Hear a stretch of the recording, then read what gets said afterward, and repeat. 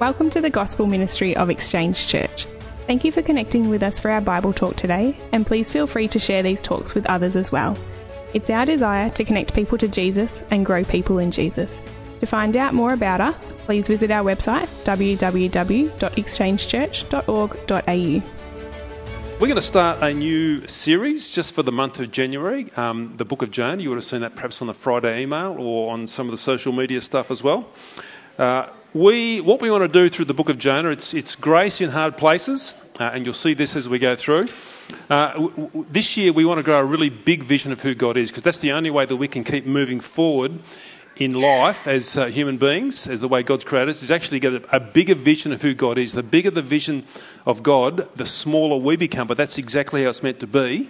We go smaller, God goes bigger, and that actually fills us with his love and his joy and his blessings of peace as we grow in that. So we're going to see that particularly as we go through the book of Jonah, grace in hard places.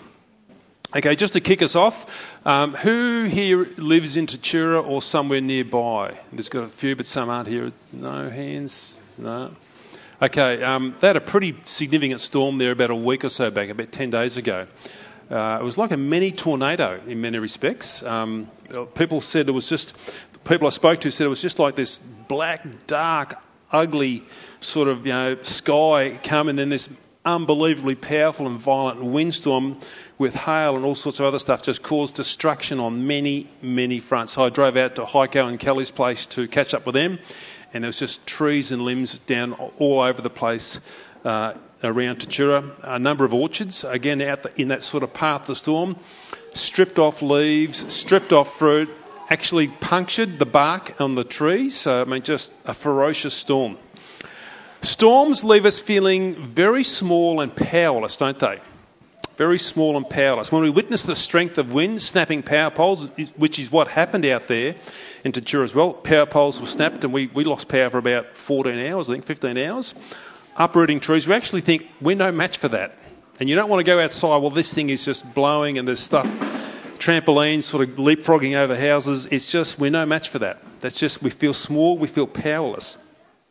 We're going to see here as we initially start this book of Jonah, God rules over the storms and he uses them for his purposes. We're going to see that today as we see the opening here of Jonah with grace in hard places. So if you've got your Bibles, please go to Jonah chapter 1.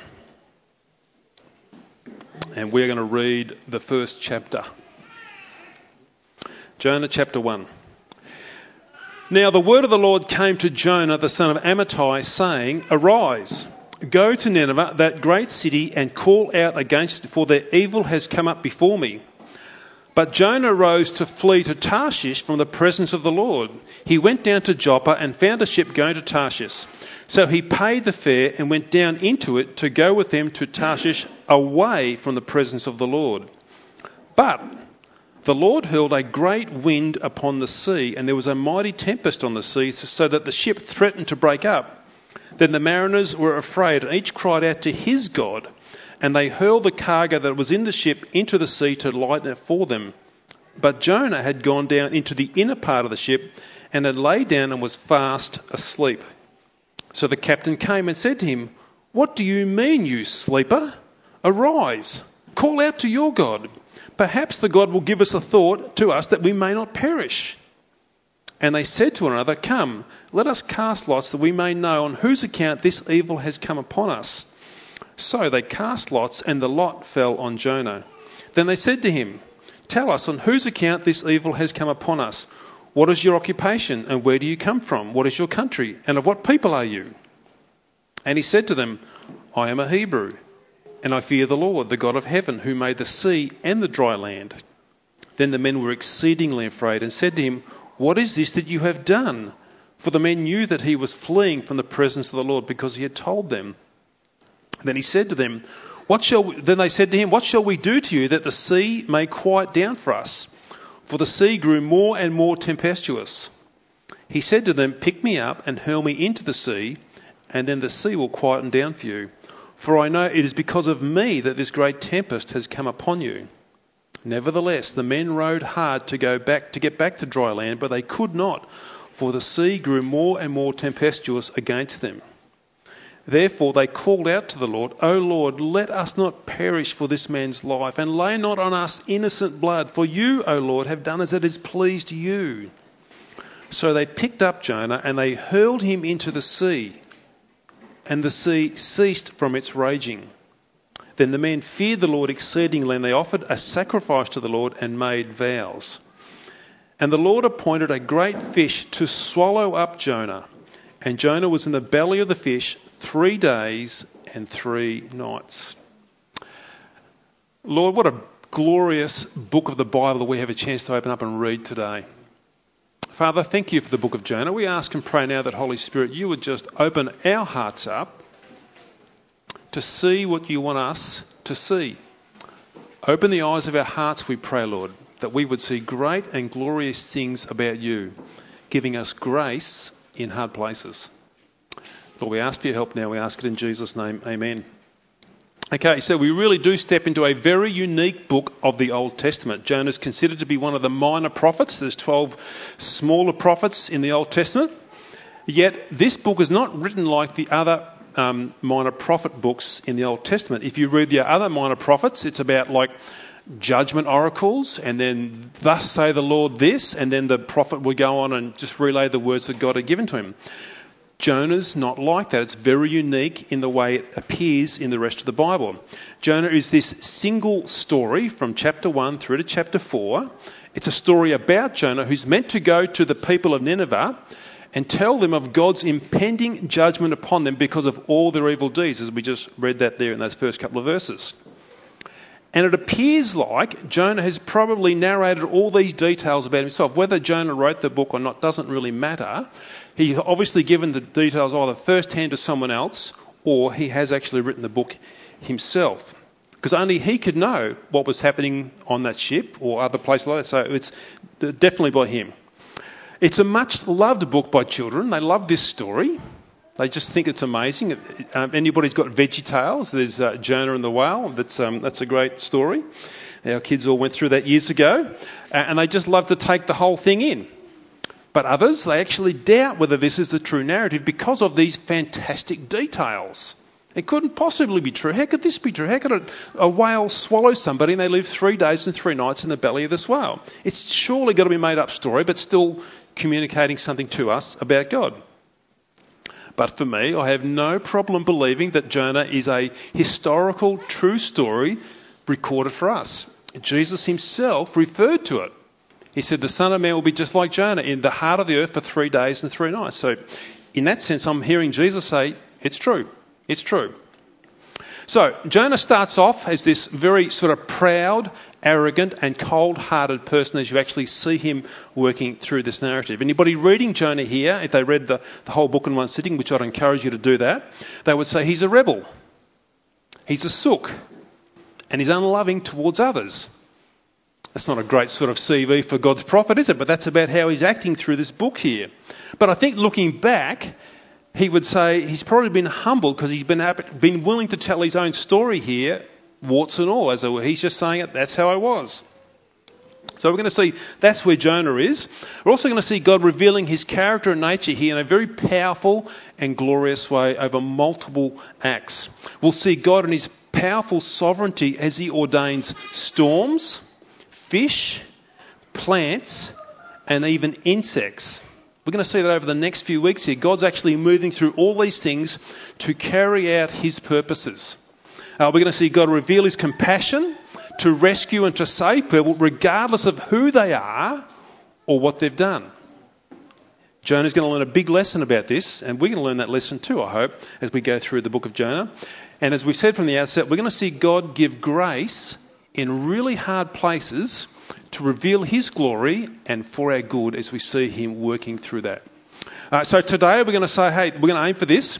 The Lord in his sovereign grace rescues through a multitude of means.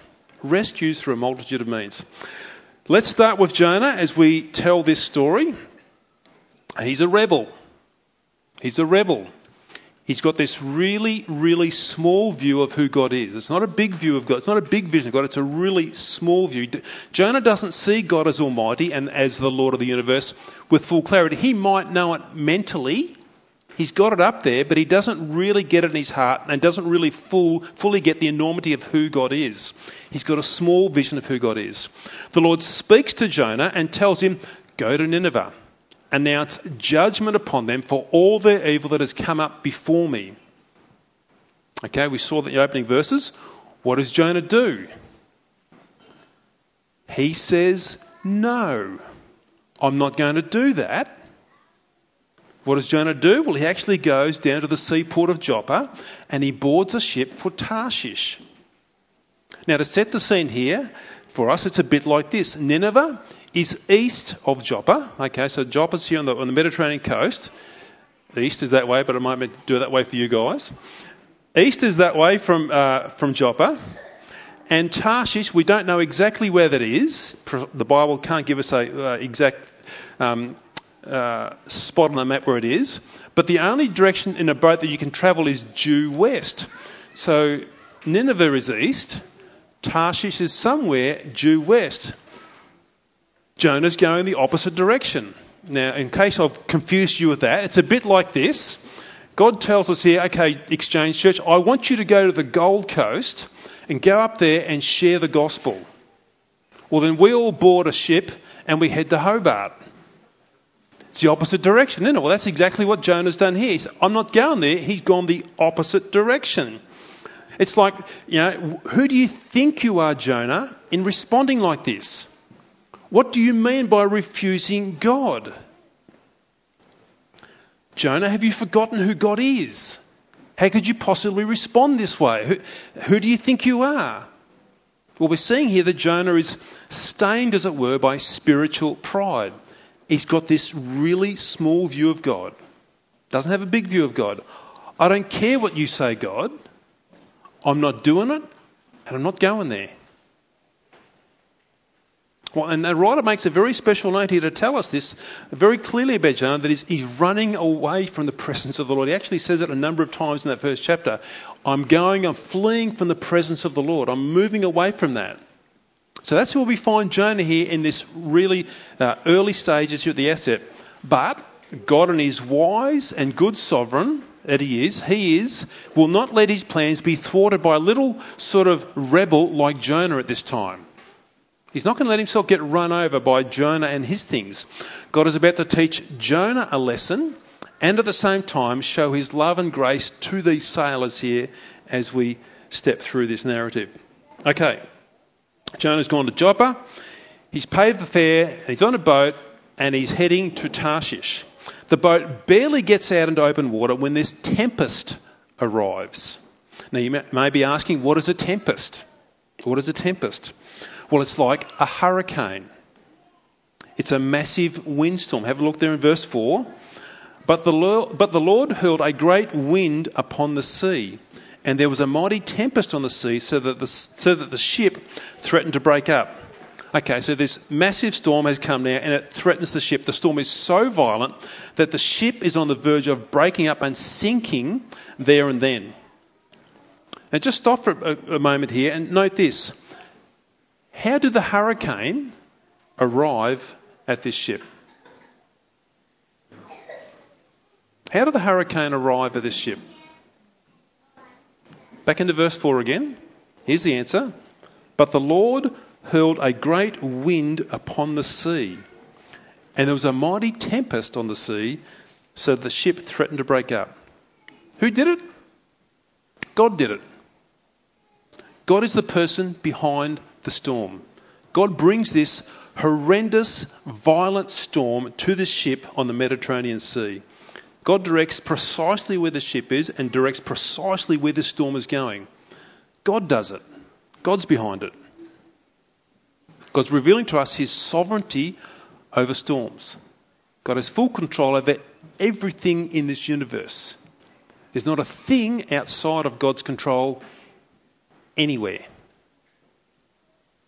God brings this hurricane here to this ship to achieve his purposes. For the writer of Jonah here, whether it's Jonah or someone else, it's just a given that God controls all these things. He's not trying to give some sort of apologetic or some sort of explanation of how this happens. It's just a given. He just believes God does it. God directs everything. Mysteriously, we don't understand how this all falls into place, but God does it. Let's think about the result here of this hurricane, this tempest that comes upon the ship. Well, in verse 5, the sailors are fearful for their lives, and I'm sure you would be.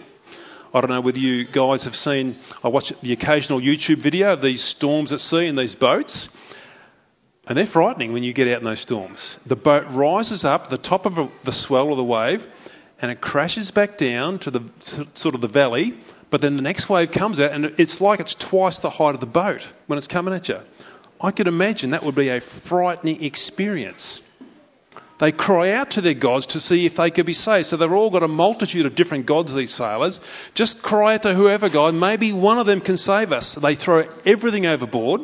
They're trying to lighten the ship so the ship can sort of rise a bit higher out of the water and perhaps not be quite as low. They're doing anything they can because they are fearful for their lives, as you would be in a storm like that. Well, Jonah's on this boat, isn't he? Where's he at this particular time? Well, everybody's doing everything they can to save their lives and save the ship. Well, verse 5 tells us he's in the bottom of the ship and he's fast asleep. He's in the bottom of the ship, he's fast, and he's oblivious to it all. He's just found a little comfy, warm, cosy spot down the bottom of the ship. He's put his head on the pillow and he's gone to sleep. Maybe the captain's gone down thinking, what other stuff can we throw out of this boat? And he goes down and he finds Jonah down there. And he says to him, what are you doing, man? What are you doing asleep in the bottom of this boat? Well, we're trying to save our lives and save this ship. Couldn't you possibly think to come up and help us? Call out to your God. Maybe your God might spare us a thought and might save us and rescue us. The captain calls out that to him. Well, that's giving us probably a bit of a clue how Jonah's travelling at this moment in his life. He's not really too concerned about these sailors. He's not too concerned about the storm. He's actually more concerned about having a good sleep than the bottom of the boat. He's not showing a lot of compassion here for these guys. He's not pulling his weight on there to try and save the thing. We're getting a bit more of a picture here of Jonah. As we work through the narrative there, work through the story, verse 7, they cast lots, or they roll the dice here to decide where has this trouble come from. And that's what they used to do back in that culture in that day. To try and work out something, they would throw a lot or a dice, and whatever your number was, they just believed again in God's sovereignty that God would cause that number to come up and that would give them direction on what to do. Now, we don't do that today. I'm not encouraging anybody to try and look for direction in your life by throwing the dice. Don't do that. But that's what they did here. And it comes up, Jonah. God's actually telling the sailors, yeah, it's not your fault, guys. It's this guy over here, the one who's been sleeping in the bottom of the boat. They fire this barrage of questions at him, like, who are you? Where are you from? What is your people? What is your job? What are you doing? And then Jonah in verse 9 answers, I'm a Hebrew. I fear the Lord of heaven, who's created the sea and the dry land. That sort of just puts them back on their haunches. Hang on, you fear the God who created the sea. And this is the sea that's actually now boiling and sort of misting all around us. That increases their fear. And probably by this time, Jonah also told them, I'm fleeing from the presence of the Lord. So, great, Jonah. Thanks, mate. That's why the sea's boiling around us now, because you're running away from the God who's created the sea. And in verse 11, they ask him, well, what do we do? How do we calm the sea down? What do we do to try and get things back in order again? Because while they're talking to Jonah and actually finding all these details out, it tells us there, this storm is growing more and more violent. The swell is getting larger and larger. They're feeling like it's only one more large wave away from this boat's going to break up and we're going to be gone, guys. It's going to be over. They're panic-stricken and they're filled with fear. Jonah says in verse 12, here's what you've got to do. You've got to throw me into the sea. There's boiling, angry sea. You've got to throw me into that and it'll grow calm for you. But here's an amazing picture of these guys, these sailors, these mariners, these men, when they hear that. Look at this response to Jonah's answer in the middle of this storm. Have a look in verse 13. It says this, nevertheless, they just heard the response, throw me into the sea. Nevertheless, We're not thinking about throwing you into the sea, Jonah. We're going to row as hard as we can to try and get back to dry land. But they couldn't, for the sea grew more and more tempestuous against them. They had compassion on Jonah. We don't want to throw you into the sea. We're going to push harder to try and get this thing back in. But God turns up the dial on that storm. It grows more and more violent, more and more angry. They could have easily thrown Jonah overboard and just fixed it up then. No, we want to try. We want to try and get back. The hurricane blows harder with increased ferocity. The ship is heaving, the ship is rolling, the ship is groaning. It is on the point of smashing apart and going down. What are they going to do? Well, in the end, they've got to make a decision, and they do. They make this decision to put Jonah into the sea. And have a look how they do this in verse 14. Therefore, they called out to the Lord, O Lord. Now, note there, Lord in capital letters, that's Yahweh, that's the one true God of heaven and earth. So it's not their false little g gods. They're now acknowledging the one true God. Therefore, they called out to the Lord, O Lord, let us not perish for this man's life, and lay not on us innocent blood. For you, O Lord, have done as it pleased you. They're recognising now the sovereignty of God over this storm. Lord, you have done as it's pleased you here in these circumstances. You've done this. But there's an act of reverence here with these mariners as they go through this horrendous situation. Something's happened here with these men, with these sailors. Before this, they were pagans, as it were, worshipping a multitude of different and false gods. Call out to your God, the captain said. Maybe your God, the one particular God you say, maybe the one you worship, he could save us.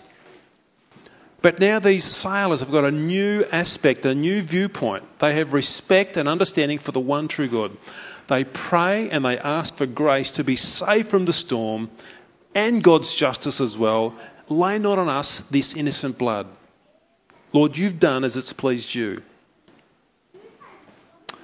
Well, in verse 15, Jonah goes overboard. He goes into the foaming, angry sea, and immediately the sea ceases from its raging waves. As Jonah sinks beneath the water, the sea calms to a peaceful and soothing sight. How do you think those guys would react to that when that's taken place? I'm not talking about Jonah going under the water, but more it's just gone from this violent storm to now it's dead calm. Well, here's the reaction of verse 16. Then the men feared the Lord exceedingly, and they offered a sacrifice to the Lord and made vows.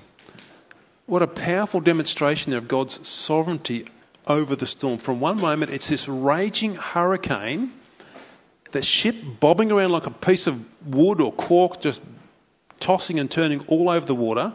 And the next moment, it's this soothing, peaceful, calm sea with not a breath of wind in it. They're exceedingly fearing the Lord, a deep, reverent awe for the sovereign Lord. They understand this God is powerful. This God is seriously powerful, and he just changes it like that. Well, what happened to Jonah when he sank under the sea? Now, I have to say this because the kids here who may not be aware of the story think, did he drown? No, we're going to believe exactly what the Bible tells us, that at that precise moment, as Jonah's sinking down into the water, God sends a large fish, possibly a whale, doesn't say it's actually a whale there, possibly a whale, to swallow Jonah whole. And the next 3 days and nights, Jonah will spend in the belly of that whale. That's for next week, okay? That's for next. You've got to come back next week. He's all right though, kids. He's all right, okay? He's made it. Okay, that's the pickup of that chapter here, of the first chapter of Jonah. What are we to do with this dramatic and really powerful, true story? What are we to do with it? How are we to see that? Well, we've got to see some things here, and the first thing we've got to see is God's sovereignty at work here in the life of Jonah and also around that world. God directs the storm, so that ship is caught right in the middle of it. God directs a fish to come at the precise moment to actually swallow Jonah and to keep him alive. God is sovereign over the universe. God is sovereign over the storm. God wills the storms into existence. He directs every aspect of the wind, of how hard it blows and where it blows. There's not one thing escapes God's control there. Now, I don't know if you've been watching the news this week, but we've seen blizzards in the USA, in Buffalo, New York. Freezing cold temperature there. I think the death count was up around 60 plus last time I saw a report. We've had torrential rains and floods in Northern Territory this week. There's been floods up there. We've had heat waves across Australia. We've experienced a bit of that last weekend after Christmas. Bushfires in Tasmania this week as well. Sometimes we sit in wonder at times with the mighty power of these events, and we even wonder, is there a being that controls this, or what actually takes place here when these things beyond our control are happening around us? Storms and events like that, whether it's floods or fires or whatever, they strike fear into our hearts. We begin to see just how small we really are. We seem so powerless in the face of these dramatic events. We ask ourselves, maybe, is this just some sort of natural phenomenon happening randomly? Is this just the course of events? Is it just the weather patterns sort of just coming together, and does it just happen? Is there nothing behind all this? Or is there some sort of supreme being who is pulling the levers and making all this happen and do whatever? Well, we're going to see that there is a supreme being who does that. Have a look here in Job 37, where Esther read for us before. It says this in Job 37, the first few verses. At this, also my heart trembles and leaps out of its place. Now, he's getting a right view of who God is, right in that first line. Keep listening to the thunder of his voice. Now, he's talking about the thunder we hear in the sky. Keep listening to the thunder of his voice and the rumbling that comes from his mouth. Under the whole heaven, he lets it go. Who's he? God. God directs the thunder. God directs the lightning. He lets it go, and is lightning to the corners of the earth. He gets it. God's in all this. Drop down to verse 6 of Job 37. For to the snow, he, who's he? That's God. For to the snow, God says, fall on the earth. Likewise to the downpour, his mighty downpour. God says, rain here. Just a light shower here, torrential rain here. God does this. And we're told again, as we come down to verses 12 and 13, God directs the weather for his purposes. Have a look here again. This is talking about the patterns of the earth here. That's the patterns of the earth, they turn around and around by his guidance, God's guidance, to accomplish all that he commands them on the face of the habitable world, whether for correction, God's discipline, or whether just for nourishing his land, growing the crops and watering the land, or for love, just for us to actually see this glorious creation. Who causes it to happen? He causes it to happen. God causes it to happen. God is in control. God directs every weather event in the world to accomplish all that he commands, all that he purposes, all that he desires. And in that, God is to be trusted and worshipped through every storm event that we witness or experience in this world. Whether destruction is caused, or whether it just nourishes the land to grow crops, God is to be worshipped. Not because of the death and the carnage that might come from a destructive storm, but just worship the God of power who controls that storm. God is to be worshipped. And God, at the same time, he's carrying out his purposes through every event. Nothing is for nothing. Think about these sailors for a moment in this event. Think about what life was like for them back in Joppa the day before they were heading out for Tarshish. Just like any other day for those guys. Loading the ship, checking the sails, making sure the tackle was okay. Probably getting a bit of bait, maybe do some fishing on the way as they were travelling out the port.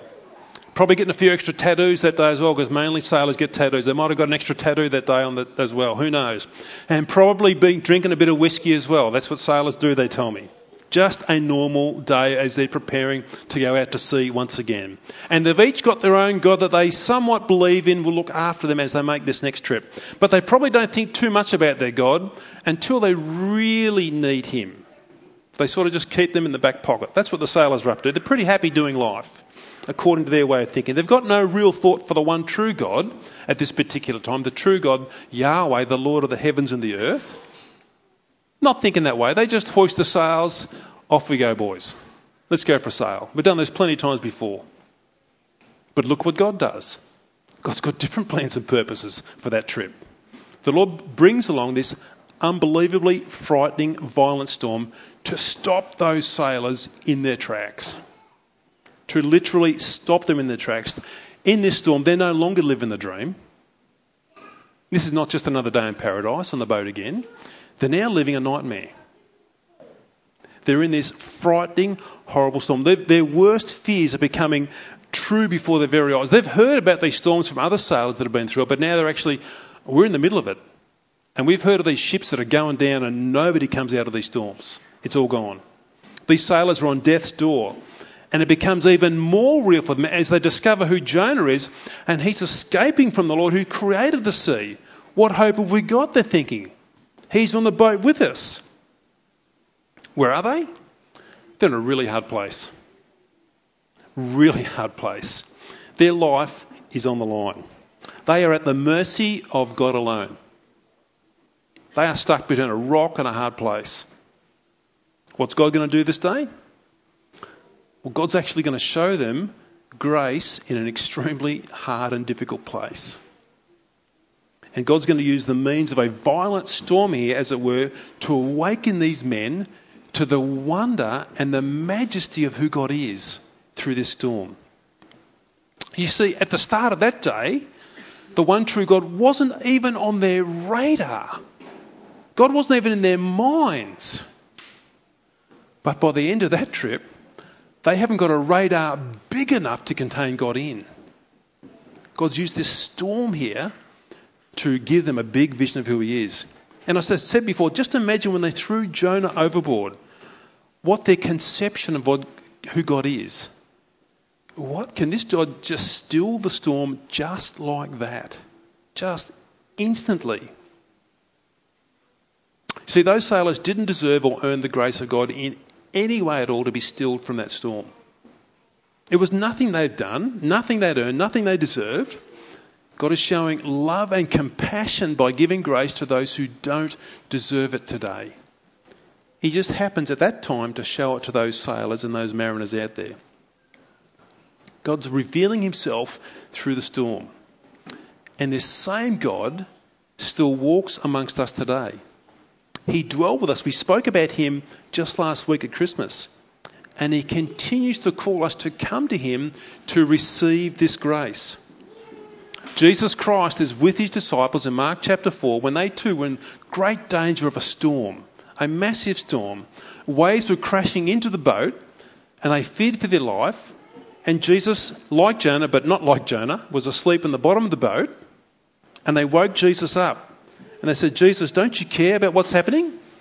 And here's Jesus' response. Look in verse 39 and 41 of Mark chapter 4. And he awoke, that is Jesus, and rebuked the wind and said to the sea, peace, be still. And the wind ceased and there was a great calm. He said to them, why are you so afraid? Have you still no faith?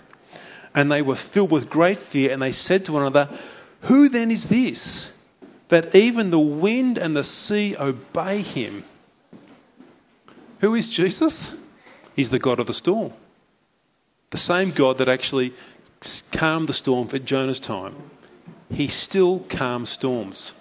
Now, that particular day, he just calmed a storm to save those sailors. But there's a bigger storm coming, and that is the storm of our sin that is just like Nineveh going up before the Lord. And God's judgment is coming. But Jesus actually calmed that storm as well. He went to the cross and took that storm of sin upon himself. So today that we have this opportunity to stand before the Lord in faith, by grace, protected from that storm. It's the same God of the storm. What's today? Today's the first day of 2023. Who knows what storms we'll face this year? I'm not talking literal storms, although there probably will be literal storms that will come through the year. I'm talking about the storms of circumstance and the storms of difficulty. The things that actually show us just how weak we are and how powerless we are. How are we going to deal with those storms? How are we going to deal with those circumstances when they not come along? Not if they come along, when they come along. Are we going to be like a Jonah? Are we going to run away from God? Are we going to find a little cosy place and just go to sleep and just sleep our way through the storm? Or are we going to be like the sailors? Take hold of God's grace, come to the God of the storm, trust in his grace to carry us through the storm, whatever may be the end result of that. One of our big dangers for 2023, if we get this shrinking vision of God, it will be disastrous for us. It will not carry us through the storms. We need to see what the sailors saw, a big vision of God. And that vision of his grace will carry us through the storms that may be and will be for us in 2023. And I praise God for that. He can be trusted in the storm to carry us through. Let's pray. Father, we thank you today as we just start this first chapter of the book of Jonah. We thank you, Lord, that you are utterly sovereign, without question, without rival. God, that is a glorious thing for us to hold on to. That is a powerful thing for us to hold on to. That is a very comforting thing for us to hold on to, Lord. That you are in control. Not the natural elements of this world, not the devil, not the Prime Minister, not the President, but you are in control, Lord. Although we don't fully grasp or understand what's happening, we know that you're a good sovereign, a holy sovereign, a loving sovereign, a just sovereign. And that you can be trusted, Lord, to fulfill and carry out your purposes in every storm. Whether it's physical and literal or whether it's just the storm of circumstance and situations that we find in our life. God, today I pray, please help us in the storms to run to you. To run to you and to find the shelter we need in those storms, that you will carry us through that. Today, Lord, we ask and we pray that now in Jesus' name. Amen. We trust you have enjoyed our Bible talk from today. If you have any questions or comments from today's talk, please feel free to contact us at info@exchangechurch.org.au. Also, we love to welcome new people at Exchange Church in person, so consider yourself invited to be with us.